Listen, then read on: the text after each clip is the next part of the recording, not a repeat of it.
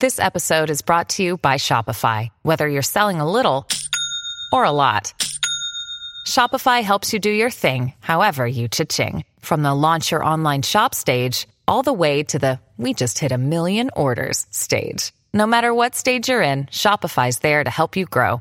Sign up for a $1 per month trial period at shopify.com/special offer, all lowercase. That's shopify.com/special offer.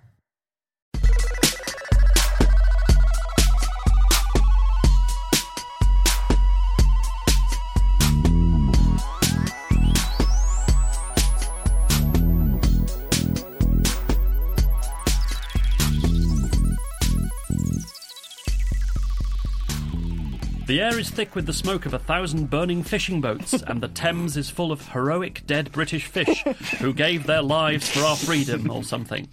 Welcome back to Romaniacs, where we treat Brexit with all the grave respect it totally deserves. I'm Peter Collins, and I have two of our regulars with me today. Naomi Smith is now Chief Operating Officer at Best for Britain, although she's here in her private capacity. And as well as being a citizen of nowhere, she's a citizen of Pimlico. She tweets as Pimlicat. Hello, Naomi, I have a question for you. Will the colour of passports to Pimlico change?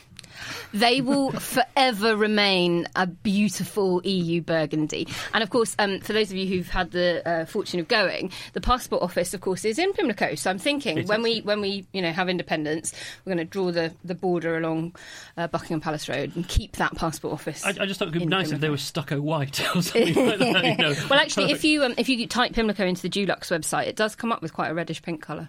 Oh, that's interesting. Fun fact, listeners. How often do you do that? So once a day. Which other websites have you typed your address into to see what returns you get?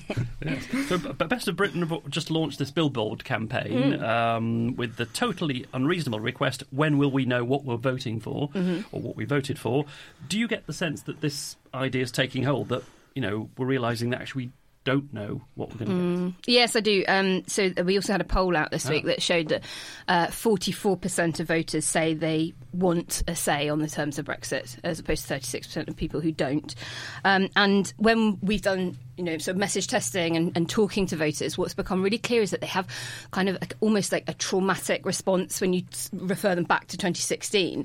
And that trauma is born out of the fact that they felt they didn't know what they were voting for then, and they still don't know what they would be voting for now were they asked to any kind of second referendum, which is why what really works is when you talk to people about having a say on the terms. So once we know what those terms are, then absolutely, yes, I do want to have a say in what those are. Well, it does seem astonishing that you've got even if it's 36% of people say no, I don't want to say, I don't want you to listen to my opinions at all. I mean, these are surely people you can work on.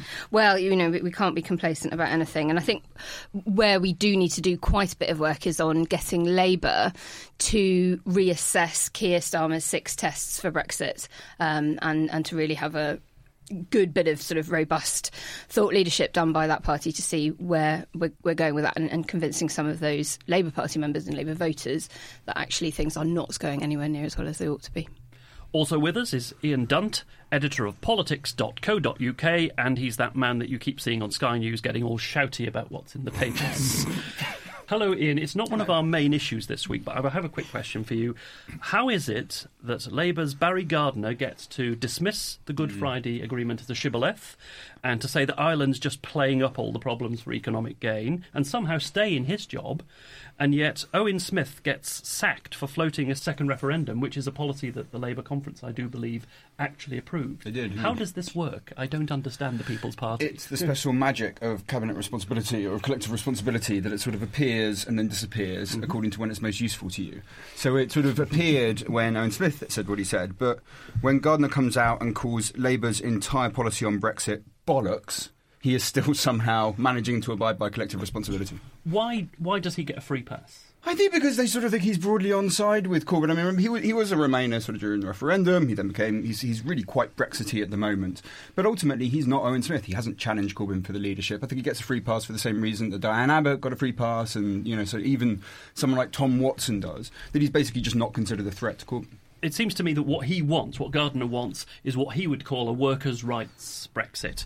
In other words, trade protectionism that protects a small group of workers that are subject to foreign competition at the expense of all consumers, as all householders consumers.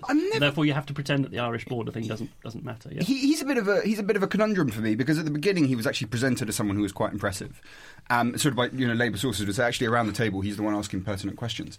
But I haven't really seen any of that from his public pronouncements or what is reported of his private ones in meetings like this. He seems to be really quite ignorant. There's quite a lot of people out there saying that his idea that those 6 tests are bollocks is correct. I actually think those tests are quite useful, because remember they were there when there's 6 months after the referendum, when the Tories were saying you can have whatever you want, you can have everything, it's going to be exactly the same. That's when those tests were developed, to go, well fine, then that's the fucking test. But if you failed to do the things that you said for months you were going to be able to do, then this must be considered a failure. That, of course, it is bollocks objectively, but it's very useful, effective bollocks. That's all we need. It's strange to me that he hasn't seen that. Also, this week we have not one, but 2 special guests. Jason Hazley and Joel Morris are 2 of Britain's best-selling authors. They're the guys who wrote the Ladybird books for grown-ups, which have sold more than 4 million copies, in the process solving many a what shall we get Dad for Christmas problem. They were part also of the writing team on the Paddington movies, and of course they're also the co-creators of Philomena Cunk, the BBC's boneheaded investigative everywoman played by Diane Morgan, who's now branched out from Charlie Brooker's Screenwipe show to her own series, Cunk on Britain. Jason is at least a fellow Brexaholic, we know, because he came to our Romaniacs live show recently and even paid to get in. I did. What a guy. Hello, Jason and Joel. How are you? Hello. Hi. Great. I listen all the time. In fact, you're on my phone at the moment. Yeah. It's kind of weird, actually, being in a room with people I was listening to about 10 minutes ago. It's like being backstage with One Direction. It's pretty exciting. So we're going to talk about Philomena Cunk in detail later, but the joke with the Ladybird books, it's basically, am I right in assuming that it's like a spin on sort of this rosy-tinted nostalgia that we Brits live off? Is that that's where you got the idea from? It was based quite practically. We'd seen that they'd published reproductions of old Ladybird books, which we had and collected growing up. We'd seen they published them as a gift box of about 4 for boys and 4 for girls. And we thought, well, you've got a factory somewhere that makes Ladybird books. And we do a lot of pastiche and parody for sketch shows and for TV. And the one thing we're always looking for is can we borrow your set to do a Dickens parody on? And this is the book equivalent of that. They'd built there's a Ladybird factory that makes Ladybird books that smell and taste like Ladybird books. So we then thought, what could we put in them? And the answer was, let's pretend Ladybird didn't stop. Let's pretend those books were still being published and the team was still doing them. And the joke was, there's no way you could afford those illustrators anymore because a lot of them are very old. And this was from the golden age of commercial illustration. Yeah, they're too expensive now. So let's pretend that the company is still going, still selling to the same market, like Star Wars movies who've grown up. And they can't get any more illustrations, so they keep having to get the old illustrations out of a drawer and pretend that's a hipster or someone building a shed. And it was just a joke that was just to do with practicalities. What could you do with the equipment that's lying around at Ladybird Towers? And the answer was this joke. So you've done all sorts of things like the Ladybird Book of the Midlife Crisis and the Zombie Apocalypse. One obvious omission that occurs to us is why not the Ladybird Book of Brexit? Good question. When we the first year the books were out, we did a lot of literary festivals, and that question would always come up in the Q&A routinely. Are you going to do Brexit? The other one that came up was, are you going to do Trump? To which there's an easy answer. Where are we going to find that hairstyle anywhere other than on the top of that supposed human being? And the Brexit one, we said no, and we said it's because it's too divisive an issue, because it's so divisive, it's nearly 50-50. We're both very pro-Remain, so I don't think we could write it anyway, but that wasn't the truth. The truth was, it was just too fucking depressing a prospect to try and be funny about. That was the thing. It's also, I mean, you've had comedians on here before. One of the things that caused, it made writing 2016 Wipe for Charlie Brooker very, very difficult. We all had minor breakdowns writing that because the news collapsed in on itself in the middle of the year while we were doing it, and it became so divisive. And one of the things you want, if you're going to be not a satirist, it's too big, but if you want to do comedy about topical events, what you want is a broad consensus from your audience that Margaret Thatcher's a bit authoritarian or that Tony Blair's gone a bit mad. What happens if you do a joke about Brexit or Trump or actually most political issues now, you do a joke about them, and instead of the audience being angry at the target of your joke, they're angry with you. Half of them hate you, hate the messenger, want to shoot the messenger. Humour doesn't work. And so they stop laughing. And the whole point is we're supposed to all broadly agree that Norman Tebbit was a bit right-wing. Or that... Or even Was he? Or actually, the weird one is if you wanted to say that Jeremy Corbyn was a bit left-wing now, half your audience would go, well, he's not really, not compared. And you go, wow, I can't even do a really basic private eye level gag. And it kind of ties your hands behind your back at doing anything more nuanced than that. And you end up just reaching for who's fat and who's thin, and it's not much fun. So you also co-wrote those 2 books about some of the strange and less visited tourist attractions. Yes. Yeah. Bollocks to Brexit and then Far From the Sodding Crowd. Bollocks to Alton Towers, it was. Yeah, Bollocks to Alton Towers. But bollocks to Brexit, I Bollocks agree. to Yeah, Brexit, we good idea. we could bring it back for that. We've all got the shirt. Brexit on the brain. And the reason I ask it is that we're now Yes. going to get a Brexit museum. Yes, I know. So, I know. As experts on this, what do you think should be in it and where should it be? Hang on a minute. Let's go from the start, shall we? Right. If I can't think of 3 words more likely to make me want to Ralph up a fucking eye than Museum of Sovereignty. Honestly, Oh it's my so revolting. And Nick Clegg, again, this is where the humour fails. Well, you should put the NHS bus in the forecourt. Mate, you're not being funny about this. That was a fucking lie we were all sold. Let's stop joking about it, shall we? This is something you need to take very seriously. Sinking giggling into the sea, as Peter Cook Yeah, said. Peter Cook's thing, yeah. God, what would go in the Museum of Sovereignty? Well, no, because what it should be like the Millennium Dome. It should be a lot of discussion about what goes in there, and then nothing should go in it. Yeah. It should go in there, and it should just be a monument to committee thinking. Well, somebody from Open Britain suggested that one of the prime exhibits should be Boris Johnson's lost moral compass. Very witty. Yeah, what about a huge pile of bullshit? What about you just walk around an enormous fenced-off bit of bullshit, which has got a flag in it marked, "This is not bullshit," you know? Well, oddly, they're sometimes calling it the Museum of Sovereignty, but the website actually is www.museumofbrexit.uk, inevitably. And I'm absolutely sure, listeners, absolutely sure they would love to hear your suggestions. They are saying, aren't they, that this is meant to be a resource for future academics to examine the phenomenon of Brexit. There was a piece published... Kunk writing about Brexit. It was in The Guardian, I think, last week or the week before, to coincide with the first episode of Kunk on Britain. The series was delayed. We wrote that piece last October, and The Guardian were ready to run it. Then the BBC shunted the transmission date.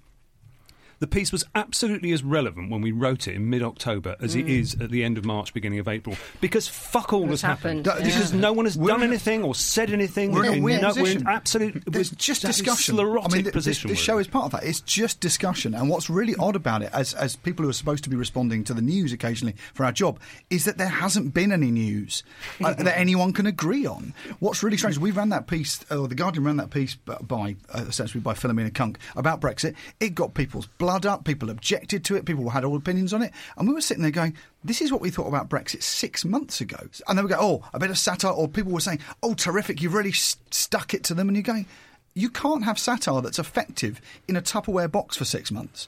What that says is there's something wrong with how we're discussing this issue, which is it's become too boring, too complicated.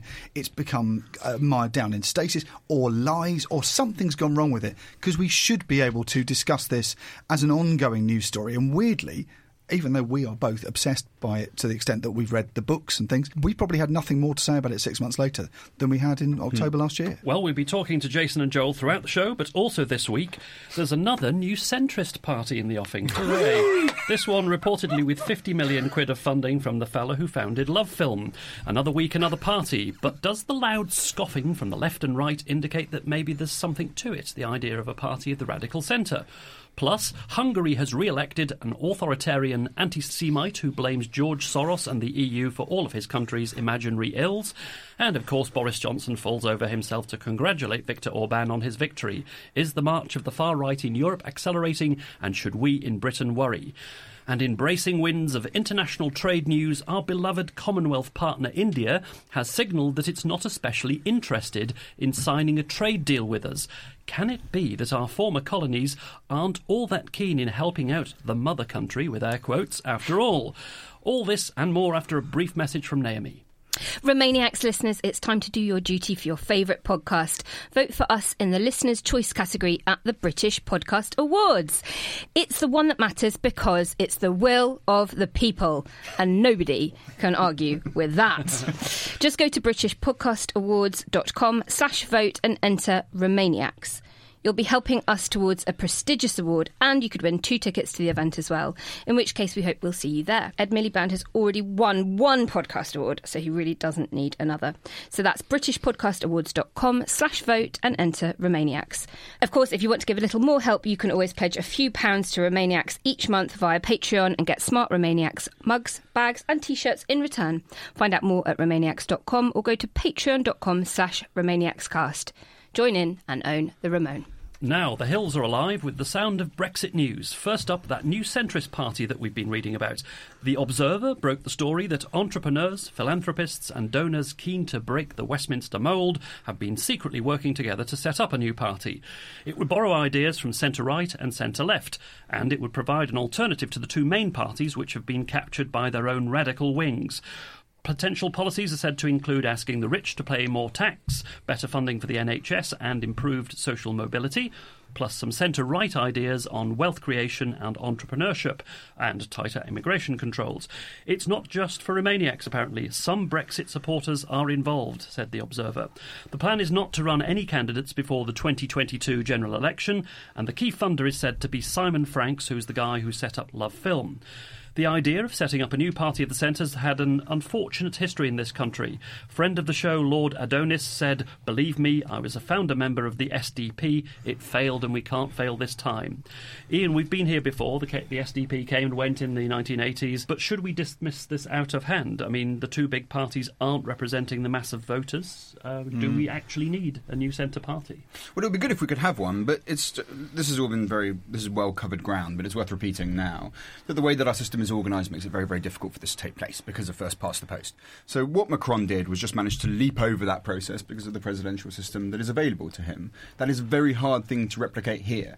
The SDP has a sort of almost traumatic sort of historical memory, I think, for the left in Britain and for liberals. But actually it did pretty well for a short period. And the counter to the sort of first past the post argument is to say, look, we're in extremely volatile political times and people shift quicker than we might expect. And maybe the old brands don't have the same purchase that they had. But I have to say, I don't think that argument quite adds up to saying that there's a tenable way that this party would be able to get into power. But also, I don't know what any of those policies we just read out mean. I mean, it doesn't, you know, I have no idea whether any of this is tenable because it's just basically a surplus of demand and there's no supply to meet it. So we constantly have this broiling thing where someone's late at night on Twitter sets up a new party or someone says something to The Observer. But I just don't, I mean, unless you have more details, it's impossible to say whether any of this would work or whether it's a good idea or not. And I don't think we should have centrism. I mean, what is centrism? I mean, it's partly a definitional thing. I think you're getting at with the whole, well, what are these policies and what do they really mean? But if you take it to mean equidistance from the other 2, then you're defined by them. And you don't have principles and values, and if one or the other party shift further to the left or the right, well, you know, by definition, the centre ground moves. Do you shift with it? No, I don't think most voters would. And when you look at the electoral mathematics of it all, where voters actually are, a new party actually needs to be at the very least centre-left, if not centre-left, because that's where the majority of Remain voters are occupying the ground. To overtake the Labour Party, as you say, in a first-past-the-post system, that's probably where it would need to be, and not in this economically right-wing, but socially left-wing kind of That question of what is centrism is really, really interesting because for the majority of people who use it, who are usually sort of Corbynist type people, it really means non-Tory Corbyn opponents. I think that's the definition of it for them. For a lot of other people, it is, as you were just describing them, it's a kind of electoral calculation. You sort of think, well, where's the right, where's the left? And the way to win is always to be somewhere in the middle of these 2 guys. And for others, the old Blair way of looking at it was not just electoral, it was also a matter of principle. Like Tony Blair himself said, it's like it's worse than you think. I actually believe in this stuff. And that was ultimately that, you know, we will take the proceeds of the free market, pretty much set it free, and use that to fund help for the disadvantaged. Now, in terms of that, that's almost where everyone is, really. I mean, it's not as if we've accepted there should be more controls over sort of financial services. But you look at what something like Momentum is proposing right now. They're not talking about going back to Clause 4. They're not talking about, nationalising the entirety of the means of production. They're talking about basically, let's nationalise utilities. Gourmet Burger Kitchen would still be a private company. I mean, there's a limit. Yes, well, who knows how that would work out. So I don't really see that there's such a big distinction between the positions of people who ostensibly have very different ideas. And I'm not sure that people always have a very clear idea of what it is that they're talking about when they use the word centrist in the first place. Jason and Joel, are you up for a bit of light centrism? Are you centric curious? Or do you know, when this story broke... I didn't miss it. It'd be nice to have it back. But it's a bit quiet at the moment, isn't it, Yeah. the centre? When this story broke on Sunday, I did genuinely think to myself, well, for those of us who are crawling parched across the political desert, here's the fucking peanut butter fountain we've been waiting for, isn't it? Like, this is going to help. It's problematic, though, isn't it? I thought you was talking about Macron. I thought the model would have been UKIP, because they've got the model there of saying we can bring a party pretty much out of nowhere, start it from the ground up, and it does tremendously well. But, of course, the problem they've got there is that there is that colossal, much as UKIP can go and fuck their own fists as far as I'm concerned, the difference between the number of votes they got and how that showed up in terms of returns of MPs was pretty astonishing, really. But they did manage to change the debate. I mean, that's the other thing. Is what you need is it might be arguable that you need that voice. I mean, we're talking about Overton window shifting backwards and forwards and things. If someone says, and the reason that UKIP worked, even though they can't get an MP return, is they did change the debate, completely distorted it, because it was an exciting, different thing to say. Weirdly, centrism is probably not as exciting in media terms, so you'd have trouble changing the landscape with it. I think what's annoying about it is this seems to be tied up with identity politics a little bit, as in it's not to do with a need for people to vote for a party that has these policies, but for a need to not be seen to be voting for either of the other parties because you don't like Corbyn because of various political or anti-Semitism or something that you're worried you'll be identified as a friend of those views, and ditto with the Tory party. What you want is a non-toxic party without those associations of, oh, you're one of them. And that's what it seems to be serving, rather than any politics. Isn't the problem also that it's much easier to divide the left than it is to divide the right, because the Tory party are very good at binding together, even when they fucking hate each other and they're at each other's throats, whereas Labour is good at fragmenting, and that's where the SDP came in. The Tory party actually managed to hold itself together by destroying the entire country, and that's what Brexit is. It's an attempt to hold the Tory party together by burning the rest of us as a sacrifice. And it's very... Small price to pay, surely. Yeah. Well, I got to a point where... The Wicker populace. I was reading, as obviously a metropolitan elite liberal, I was reading the Evening Standard on the way home and realising that it was just a rag mag about the Tory party. And it was basically, I wasn't living in London, I was living in a soap opera about the Tory party. The whole of the news was about what the rows were within the Tory party. I was going, God, it's like no one else exists. You've sort of been absorbed into this row that is nothing to do with me or most people, but they are the primal drive for most of the politics around Brexit, I think. And I think what hasn't changed, of course, since the 80s and SDP and all of that is our voting system. And, they were getting 50% in the polls, which was double what Thatcher was getting. But then, they only translated that into 23 MPs and 83 and things like that. I think what has changed is the appetite for a centre-left party, particularly among young people who have been screwed over by housing crisis, wage stagnation, education, debt, all that sort of stuff. And they are the ones that are crying out for something different and something radical. And the radical centre always sort of jars with me a bit, because I'm not sure that such a thing really exists. I think you can be radical or centrist, but not necessarily both. But what there is an upswell for is an anti-Brexit, pro-wealth redistribution party that upholds and promotes an open society. And it's this recalibration of the electorate around open-closed rather than left-right, which is very different from the 80s, and I think very exciting if a new party could seize that. If you're not depressed enough with two parties, one policy in Britain, imagine what fun it is to live in a supposed democracy that's drifting into authoritarianism. In Hungary, hardliner Viktor Orbán won a third consecutive term as Prime Minister after campaigning on a platform of conspiracy theory, xenophobia and anti-Semitism. I think Jeremy Corbyn's taking notes, actually. Supported by a compliant news media. In a one-note anti-immigrant campaign, Orbán presented himself as Hungary's defender against a supposed Muslim invasion. He blames the European Union and immigrants for all of Hungary's ills, despite the fact that only 2% of the country's population was born abroad. His campaign drummed home a classic demagogue's message. George Soros is at the head of an international conspiracy to destroy Hungary, and of course Mr. Soros just happens by coincidence to be Jewish. Orbán's landslide victory now gives him the power to make constitutional changes and enact his anti-Soros laws, and he's also expected to follow the Putin playbook and start having a go at foreign NGOs.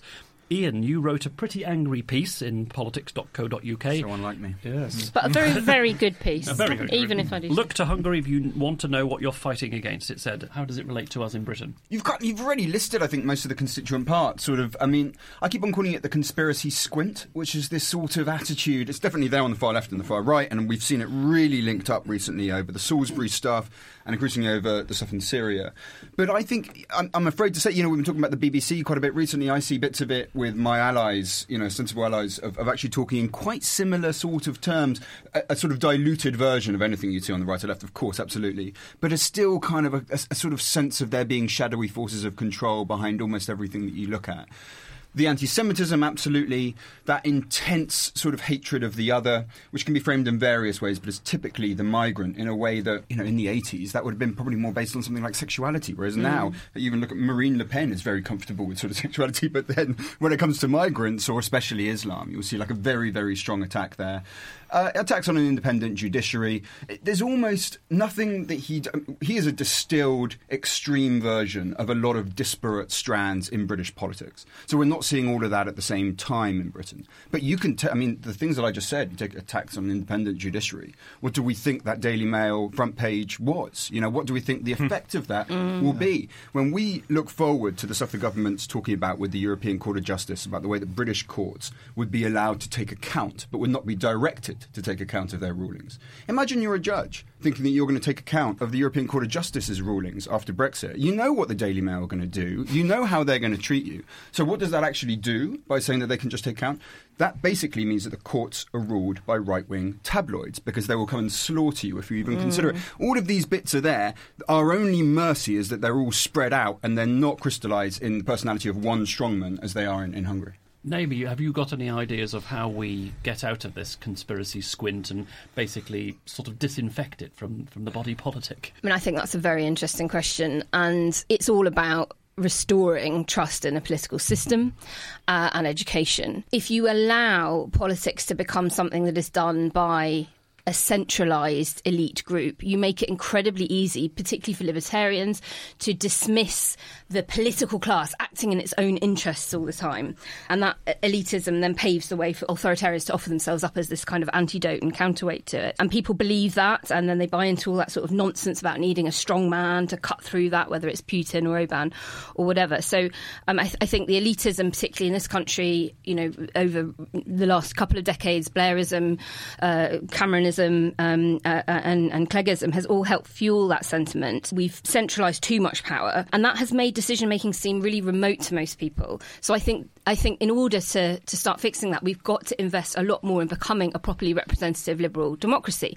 And that means encouraging people to get involved and to stand for things. That means, workers' rights and industrial democracy. It means encouraging people to stand to be school governor, to do all of those things so that democracy isn't just something you do once every 5 years by, putting a cross in a box. It's something that isn't done to you by an elite political class. It's something that you can begin to have faith in and that you feel that you own and you are very much part of. But there's a big problem with that, which is that people, it seems, just don't want to participate in politics. They want to complain about the elite and how terrible they are, but they won't join political parties. They won't get involved in processes. They don't turn up to the local council meetings. What they want to do is to treat the political parties like the supermarkets, like Tesco and Sainsbury's, with these incoming parties like a bit like Lidl and Aldi, that are sort of offering you a choice. And they want to treat them as consumers and to say, we're fed up with Tesco now, we're going to go to Lidl because the prices are better or whatever. That's the problem, isn't it? You're getting people to actually take part. And that's where the media has got a very big role to play as well, because people need information they can trust, and they don't trust this at the moment. And so,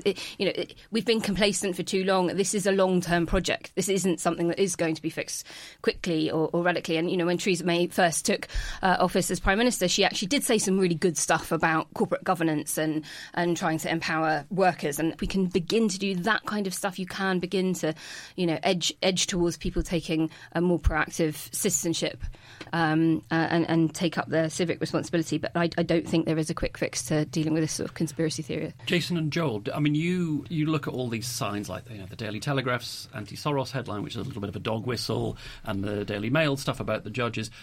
Is this just like a temporary spasm to you, or are you actually seriously worried that we're sliding towards Hitler or something? I sort of think that I think this is a spasm.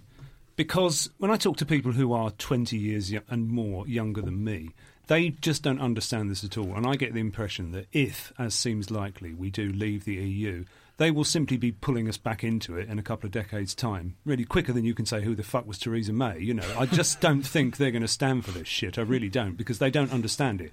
It makes no sense to them because they don't have the history of the 40-year-old argument going on in the Tory party that this is all about. That doesn't mean anything to them in the same way that, you know, that shaking Stevens doesn't mean anything to them, you know. So I don't think they're going to go along with it. But it is, I mean, when politicians have destroyed their credibility, I mean, you know, maybe they're just too young to have lost faith yet. So if Corbyn destroys his own credibility by doing something like supporting Brexit, even though, you know, he's great on other issues that those 20-somethings care about, you know, that's what happened in Hungary. The last socialist prime minister confessed to having, I think it said, lied morning, night and evening to win the then recent 2006 general election. And then that helped contribute towards socialists getting absolutely smashed in 2010, and then you get Orban and all the rest of it. So we've got to change this behaviour of absolutely selling out on your voters once you're in power. I think you need to offer an alternative that seems realistic. Well, I'm thinking the centrist party sounds like a brilliant idea now. Well, at least if Hungary could get a centrist party. Yeah. Do we think that the clock is ticking on Orban, by the way? Because surely the EU, I know they've got this kid at the back of the class flicking the Brexit bogey at them constantly at the moment, but this is a big issue, surely, for the EU. They can't go along with this. Well, it seems to me that, you know, we've said this on the podcast before, that just because we think the best option or the least worst option is to stay in the EU doesn't mean that we think the EU is perfect or wonderful, and we should criticise it. And it should be criticised because they keep handing grants to him. You know, they keep and a lot of these grants go to contracts by companies that have some kind of link into the ruling party. And of course, they deny that there's anything untoward about this, but it does happen. And this is the problem, that the EU hasn't really done very much. Maybe it's afraid that with Britain leaving, if they start to get tough with other countries, they'll start to leave too, and then they'll have a kind of institutional crisis. It's almost like they're not as powerful as Nigel Farage said. Well, indeed. Yeah. But I mean, I think the EU should face some criticism for continuing to shovel money in Hungary's direction. When another thing we should point out is it's not just Orbán, it's not just his party Fidesz, it's also the majority of voters in Hungary who have voted for this thing. And do they share European Union values? The EU should be asking this of the Hungarian people a lot more, don't you think? So, having ranted a little bit, let's move on to the next one, which is, during the referendum campaign, the Brexiters blithely assured us that the members of the Commonwealth family would queue up to do trade deals with Brexit Britain. We didn't believe it, but some people did. The trouble is they forgot to ask the members of the said family, many of whom, surprisingly, have less than rosy memories of the great days of empire. Regarding a post-Brexit trade deal, the Indian High Commissioner in London, Yashvardhan Sinha, told Politico, "I don't think India's in a rush." He went on to point out that British negotiators' perceptions of his country were based on very dated or very incomplete knowledge of India based on nostalgia, the Raj, or their connections. It's also been reported that another plucky former colony called Australia is about to demand that Britain accept its hormone-treated beef as a condition of a post-Brexit trade deal.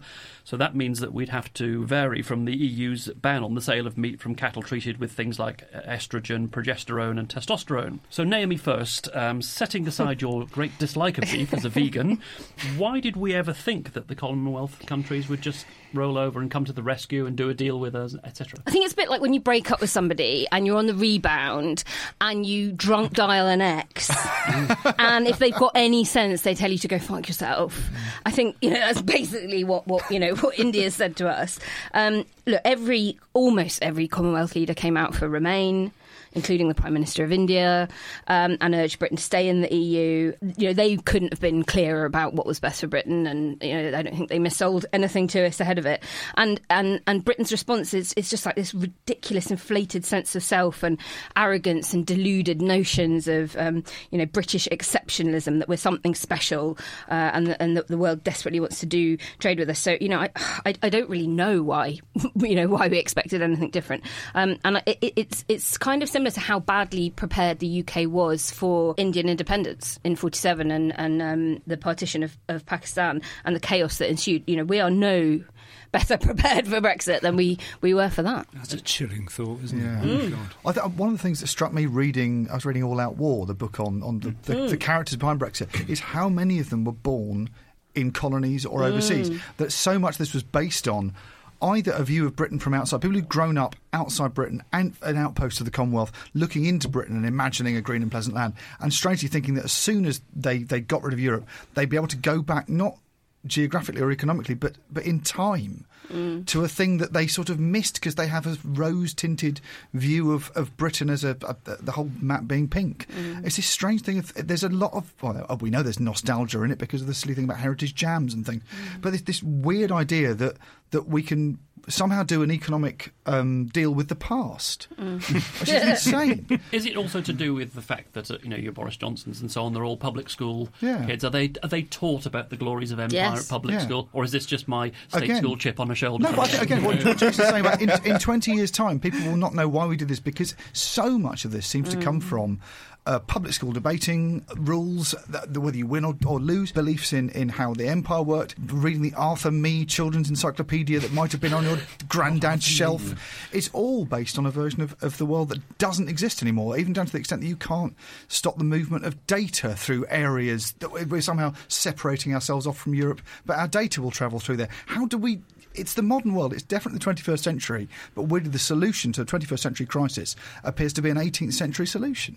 There's a very weird sort of dynamic to the thought that we would be able to do trade deals with India, because we were the country that mostly held them up when Europe was trying to do trade deals with India. And part of the reason for that is mostly because they refused to reduce their tariffs on whiskey. The other part is that we knew that if you start changing the visa requirements, the first place that most Indian immigrants were going to come to was going to be England, because there's a language similarity and there's a kind of cultural, historic stuff. We shouldn't underestimate the fact that there is, of course, some kind of historic connection there. And most middle-class Indians, certainly from my limited experience of having those conversations in India, have a pretty nuanced sort of grey view of how that operated, predominantly very negative, but nevertheless still aware of the bits that they thought actually worked out pretty well. So it's not as if that wouldn't have taken place, and that's why we kept on blocking. Now, the EU and India are about to start trying to re-kickstart talks on the basis that Britain is no longer involved, so it will actually be easier for them to sign off on them. But even there, I think there's an awful lot of troubles. They're extremely protective of sort of domestic sort of cotton and things like that. I think that they're going to have to at least radically limit the ambition of the deal in order to get it done. But the big irony behind all of it is Britain is an obstacle to a deal with India. And in fact, most of the stuff that the sort of Brexiters are talking about is based predominantly on myth and nostalgia. What was it Gandhi said about when asked about Western civilization? He said it sounded like it would be a very good idea indeed.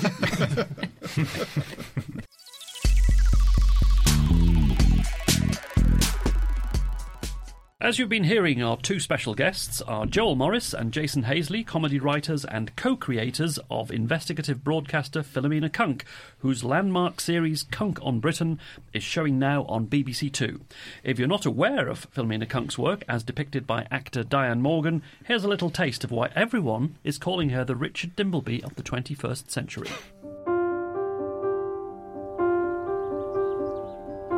Today, Britain stands at a fork in its crossroads, and its people are asking questions. Now we've got our country back, what actually is it? Who are we, and why?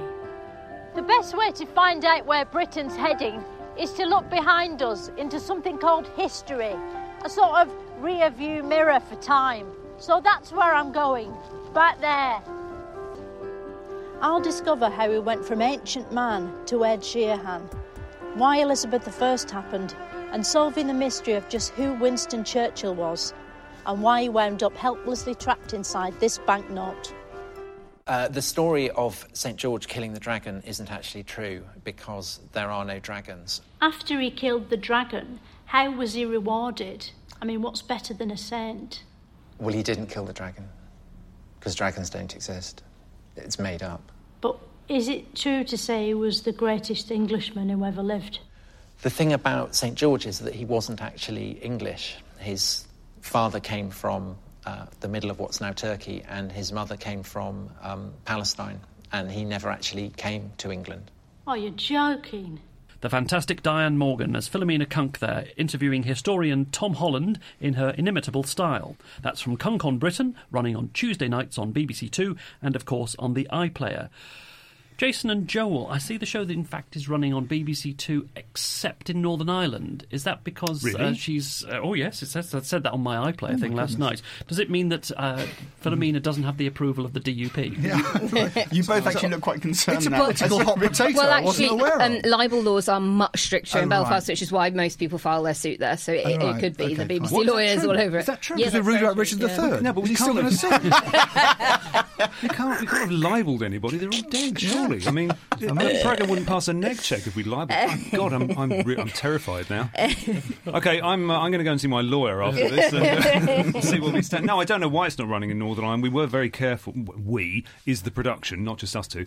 Very careful to make sure we covered bits from all over the UK. In case it became too kind of southeast centric. Maybe thinking, Philomena, that sounds. There must be a shinner. Yeah. Surely she must be a shinner. Can't have any of that in here. Also says no, and I feel embarrassed now doing Northern Ireland accent in front of Naomi. There's an interesting fact about why she's called Philomena, which was when she was originally devised. She was supposed to. We had a character called Barry Shitpeas, who was a crap rent-a-gob, played by Al Campbell, who's now a very, very accomplished director, who used to direct Wipe. And he was basically a rent-a-gob guy, a pundit for hire. We wanted a female version of him, and the first thought was it would be someone who'd got big on Mumsnet, who they would have hired in because it was like sort of seen as being a bit modern. And the idea was she was going to be very middle class and basically very much like the other mums in Motherland that Diane is also in. And Diane turned up and did this terrific Bolton accent, which is hers, but turned up to 10. And we went, oh, actually, she's better there. But Philomena is quite a middle-class, Mumsnetty sort of name, but she got stuck with it.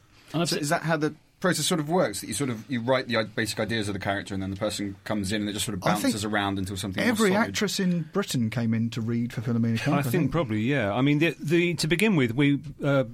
Barry Shitpeas, with the joke with Barry Shitpeas and Philomena Cunk when they're in Wipe is that they're wrong. That's it. So you get to give them the difficult material, basically. Yeah. If you're writing a piece, about an election result or something, that's fairly straightforward. If you're writing something about ISIS, you're going, oh, fuck, this is dangerous. So you give it to Barry and Philomena, and they say things like, there's these amazing independent films coming out of the Middle East, and they're really fucking violent, So you go, it's a hostel. Because they're wrong. That's how you do it. But the thing is that Barry and Philomena we were writing separate material for them, and the producer said, we make them both record all the lines, don't you? So don't write separate material. It's all the same stuff. They're both just wrong.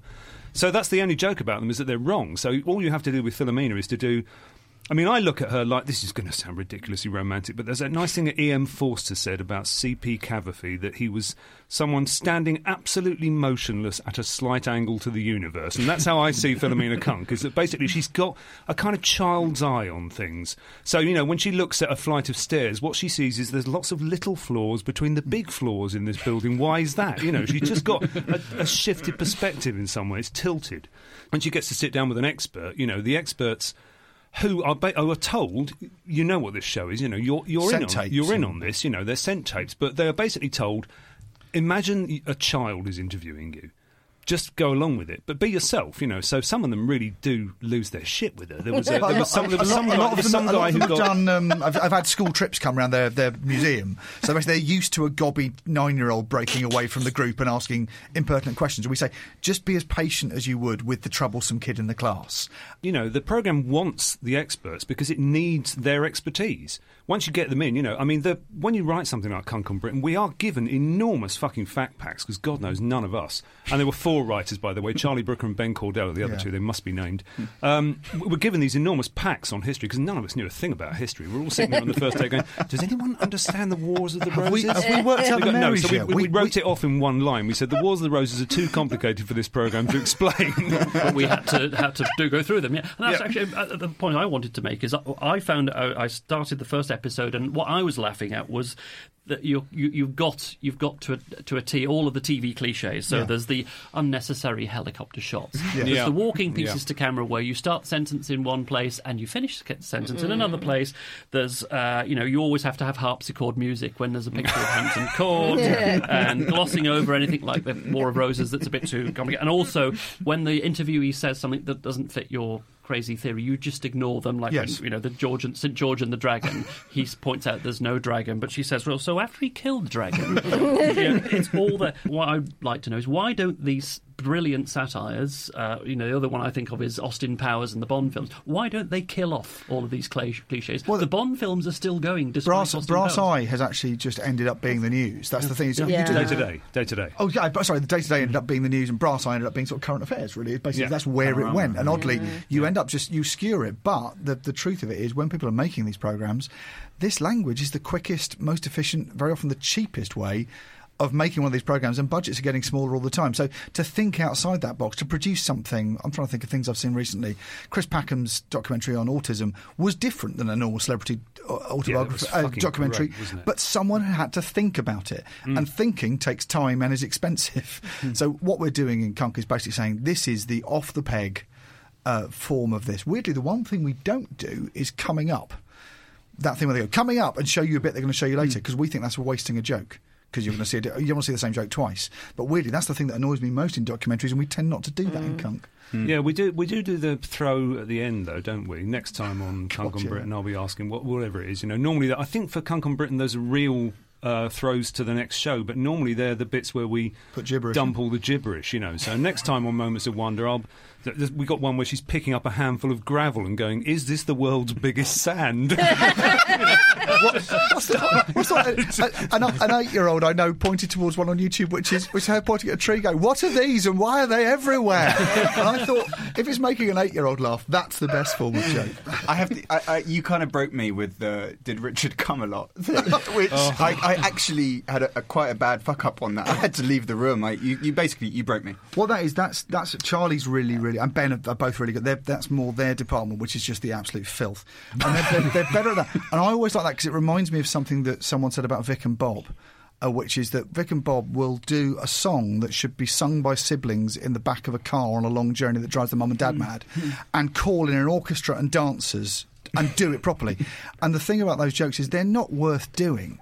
But we've got like a helicopter shot and the biggest expert on Horatio Nelson, and she does a bum joke in front of him. And I can't stop laughing at that because that's the most astonishing waste of time. And I find huge wastes of time very funny. They are very funny, aren't they? Yeah. I mean, there was a nice one where she was interviewing a medical expert, and she's the one that didn't make the cut, which was my favourite question we ever wrote for her, which is, why aren't there more songs about doctors?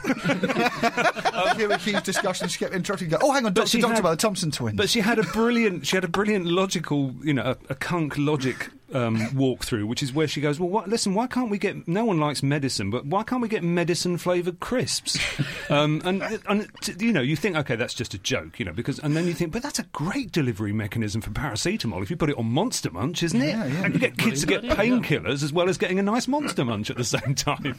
So it's not about Brexit, the series, but there's a lot of little. There's a whiff of it. Yeah, it's just. But how did you go about this? How did you decide how much to do? That was a decision based on when we decided, and it was the whole team, probably led by Charlie, who said, "We'll do Britain." Because you're looking for a documentary series that's easy to parody, and Simon Sharma felt like a big, Andrew Marr felt like one that had been done in this key. It's Lucy Worsley's key. It's that kind of thing. So it was an easy, recognisable bucket to put the jokes in, and also had a story and an order. And as soon as that happened, you go, well, weirdly, if you were we do this all the time with parodies, you go, well, what if we were the real people making this? And the first thing you go is, well, she'd stand on the White Cliffs of Dover and say, now we've got our country back, what is it? At which point you park Brexit for the 22 minutes, do loads of jokes. At the end of it, you go, what have we learned about where we are? Neither of those things line up. But that's how you'd make a documentary series if you'd got Lucy Worsley to do it now.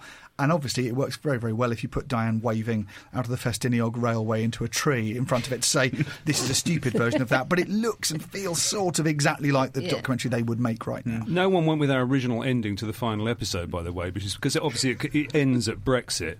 And we wrote an ending which hasn't been used, but which then said, next time on Cunk on Britain, so in other words, throwing into the future. And then we were going to play some clips from Threads and go, people fuck for a plate of rat. We also lost, which is my other favourite joke, which got lost in the process, was the title of episode 1. Because we said we got 5 parts to do the whole of Britain. And episode 1 was going to be called Episode 1, From the Big Bang to Henry VIII. And the idea that you were doing a landmark series that was going to go that fast. This isn't going to work. Well, it reminded me, in a way, of Soft Border Patrol, the comedy show that we reviewed on the programme the other week, in that, it's all wrapped up in quite gentle humour, but actually, every so often, quite a strong point is made. And one of my favourites is when Philomena's saying, after the Romans left, Britain was left on its own. It had taken back control from the unelected bureaucrats of Rome, and it was free at last to explore its own proud destiny. It did that by immediately entering the Dark Ages. The problem is that's lying there in front of you as an open goal when you get one of those things. And also, again, that's the kind of line they're always doing history documentaries, which is we use all the time, which is it was very much the internet of its day. That constant linking of the past with now. Yeah. So the moment that anyone from Europe enters or leaves, whether it's a rat with the plague, you're going, oh, the BBC would want me to draw a parallel here to make, because what you're always asking as a public service broadcaster is why are you making this programme now? So we're asking that while we're making the programme in a stupid way to point out they're always asking this. And actually the answer is you shouldn't be asking why you're making the programme now. That's why everything happens on the exact anniversary of wars and things. You could do a programme about the Somme in a year that isn't the exact anniversary of the Somme. It would still be interesting. Talking of the plague and the rats, I mean, at one point in episode 2, she says the plague was caused by free movement of rats from Europe. This raises a question as, are you worried about the Alf Garnett effect? In other words, you are trying to satirise this, but some people sitting home say, yeah, actually it was those bloody European rats. Good job we're getting out of bloody Europe. I think we're sort of fairly safe with that because I think Alf, particularly because of the way he was played, was very sympathetic. And I think there's no argument that in every other thing she said in this documentary, she's been wrong. So if you're going to go, well, on that one, she's right, you go, well, who's wrong there? That's throwing it back on you. She's not been right about anything so far. But it goes back to this thing you were saying that everybody, it's hard to do comedy now because everybody who doesn't agree with the line that you're assuming in the comedy attacks you. Isn't that going to happen? That they're going to say, actually, we'll ignore all of the other jokes. They're all kind of left-wing Remainer kind of jokes. But I like this one because it's right. Well, when we were writing 2016 White, before anybody wrote a word of it, there was a kind of crisis meeting. Don't take me back there. Where we met up with Charlie and we said we just don't know how to tackle this, because this has been such a divisive year. We've got the referendum result, which is the first thing. That's going to be a big story. We're starting to write. We write it in order, and we've written up to I think March or April, and we were writing about one of the biggest stories of the year, which was Ian Duncan Smith resigning, and we were sitting there writing about this, going, "This is about as fucking irrelevant, as the 15th century right now. It doesn't make any sense. And it was only a few months ago." The architect of austerity turning his guns on his leaders, and you go, any other year we'd remember. The story. Wasn't that what we were talking about literally 5 minutes ago? And bang! Well, that was AER. It was ante-referendum. No, before referendum. Oh, never mind. Stop being Latin. Fuck off. So we did. So we had this crisis meeting with Charlie and said, we don't know how to tackle this. How are we going to do this divisive thing? And he just said, I think we just need to fire the machine gun at absolutely everybody. We don't need to take sides. We can just fire it all over the place. And I think that's the deal with Cunk on Britain as well. It's just we're not. It's not. It doesn't espouse a particular position. It just stands there and just strafes everything with stupidity from top to bottom. Another point at which you're having a bit of fun with stupidity that I think makes a serious point is that all these bits of history like St George and the Dragon and King Arthur and Camelot, a lot of the sort of the Brexity referendum sort of ideology that persuaded people to vote is based on completely false stuff. It's actually none of this happened. There wasn't a dragon. St George wasn't even English. King Arthur and Camelot is probably made, etc., etc. That was really, really good we treat fun. it as if it's the proper history that we're going back that to. We should be teaching those things. Was it Civitas or something who republished 1940s history books that should be given to kids? There was definitely one of those think tanks sort of backed it. I remember reviewing them on the radio once. That idea that there's an Our Island story that you want to undermine. The nice thing with Cunk is because we get experts in, this time around, especially because we knew how we were going to use them and we were telling a story with it, we could get Cunk to say, she's been an idiot all the way through, to say the thing that kids and probably I think a little bit, and Charlie thinks, you think, about history, knowing, because we'd investigated it and knew what the real facts were, that it would be counteracted by an expert who'd say, hang on, this is my chance to say it. And then we leave them in saying the truth of it. And so you were left with the choice of, well, who do you trust? The person who we've set up as a clown or the person who got a chance to actually say, well, George was a Syrian migrant. You get a chance for the person to give the answer. So we, more than we've done on Moments of Wonder, the little clips we do on Charlie's show, we let people say the truth as within their expertise to answer her. And I think that is probably about as political as it gets. Has Farage ever talked about St George? Has Kermit the Fascist ever given us his fucking opinion of St George? How does he square St George with his Syrian/Palestinian roots and all the rest of it? Have we done that? You're expecting that he would be in some way tortured by inconsistency. I've overrated him. That's the case. Yeah. Can we talk a bit about Paddington? I don't know. I don't actually know you guys were involved in that. But Well, we were part of what's called the Brains Trust on Paddington. So Paddington had each film had one or two key writers, and then Paul King, the director, brought in a brains trust of between 10 and 14 other writers just to go through and interrogate every single line of the script. Rewrite that's scenes where we and were. fix stuff. Is that common? Is that usually how these things are done? It's quite common in Hollywood, in America, yeah. Yeah, Well, but there's the this one had yeah. a lot of transatlantic money in it, and it had to be right. And it really was right. I mean, it really worked. Yeah, wasn't it? So we have this thing that we sort of do at the end of the show where you have like a time capsule thing that you can basically take something from we'll be before coming to that Brexit, soon. which will be coming too soon. And I was actually holding back Paddington and Paddington 2 for the time capsule thing because it was almost, and I don't want to, but it was almost at the sort of Olympic sort of opening ceremony level for me of talking about a kind of sort of London, a kind of country that I was very proud to nostalgic, be but in. not backward-looking. Yeah, exactly. Because it's not as if when you have Left-wing that nostalgia. sort of metropolitan thing, you don't have that nostalgia in you. You do for like a country that's pleasant and nice, and that emphasis, in That those Windrush films of- feel it had. Right, yeah, but also just be nice, be Yeah. kind to Yeah. people as well as anything else. The It's just a key lovely thing message. on Paddington 2, the key thing, I was just saying this in so many meetings, the phrase, please look after this bear, thank you, Yes. is the so most lovely. British thing ever. It's saying, we will, if your bear arrives, please. That is the drive, that's the thematic drive of both Paddington films, is please look after this bear, thank you. Wow, I mean, if Britain can produce that, that's a lovely Great that it sentiment. starts and ends with please and thank you, doesn't Yeah. it? Isn't that beautiful? There's something so pleasing about that. A friend of mine was sitting in his local God bless pub, Michael Bond. His local boozer, and there was a real shaven-headed, horrible right-wing nutter who was talking about how I'll vote for the BNP if they came out. And he was sitting there going, I'll put up with him. Came back a week later, the same guy was by the bar, and there was a pub quiz on, and this guy had formed a quiz team that was just him, and his quiz team was called Fuck Paddington. And I went, I've come down on the right side. And he was thrashed by a lovely, wobbly group of old ladies called Albert Bumface. And I emailed Paul King, the director of Paddington, and said, this is going on. And he went, go Albert Bumface, we're on your side. But yeah, that man is the only person in Britain who didn't enjoy Paddington, so good. So one final question, back to Philomena Kunk. How would she have voted in the Brexit referendum? Do you have in your idea? She wouldn't have voted. She'd have gone in for the warmth. And probably, what's it she said once? Voting's a really good thing if you're really into pencils. Yeah.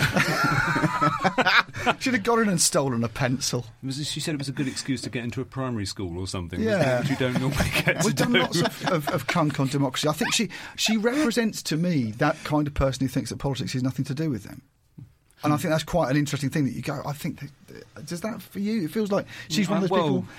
My little brother had a best mate who's a lovely fellow who had no interest in anything, and he once said, who was that grey man who was on the television? And we went, John Major, the Prime Minister of your country. Went, that was it. She's that.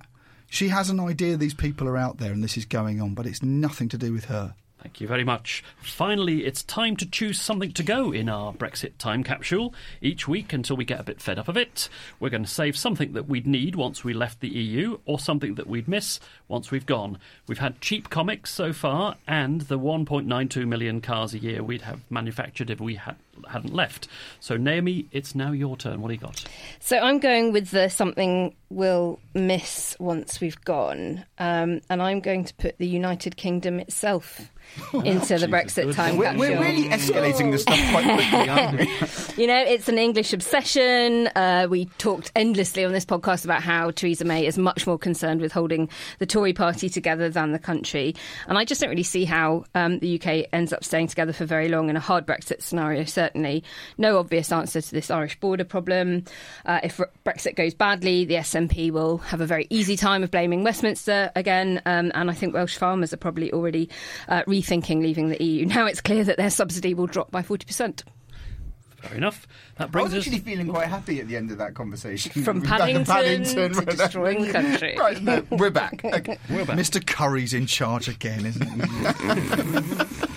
That brings us to the end of the show. Thanks to Jason Hazley and Joel Morris, our guests. What are you working on at the moment? What are you going to do next? We've just done a Kunk book, so there'll be a book that will come out, which is a sort of Kunk on everything, which is really good fun to write, actually. Just realised how much we like being in that voice. So that we just finished that. So we were on holiday having just completed an enormous one of them. We're doing a sort of spin off from the Ladybird books for grown-ups because we feel the world doesn't need any more of those.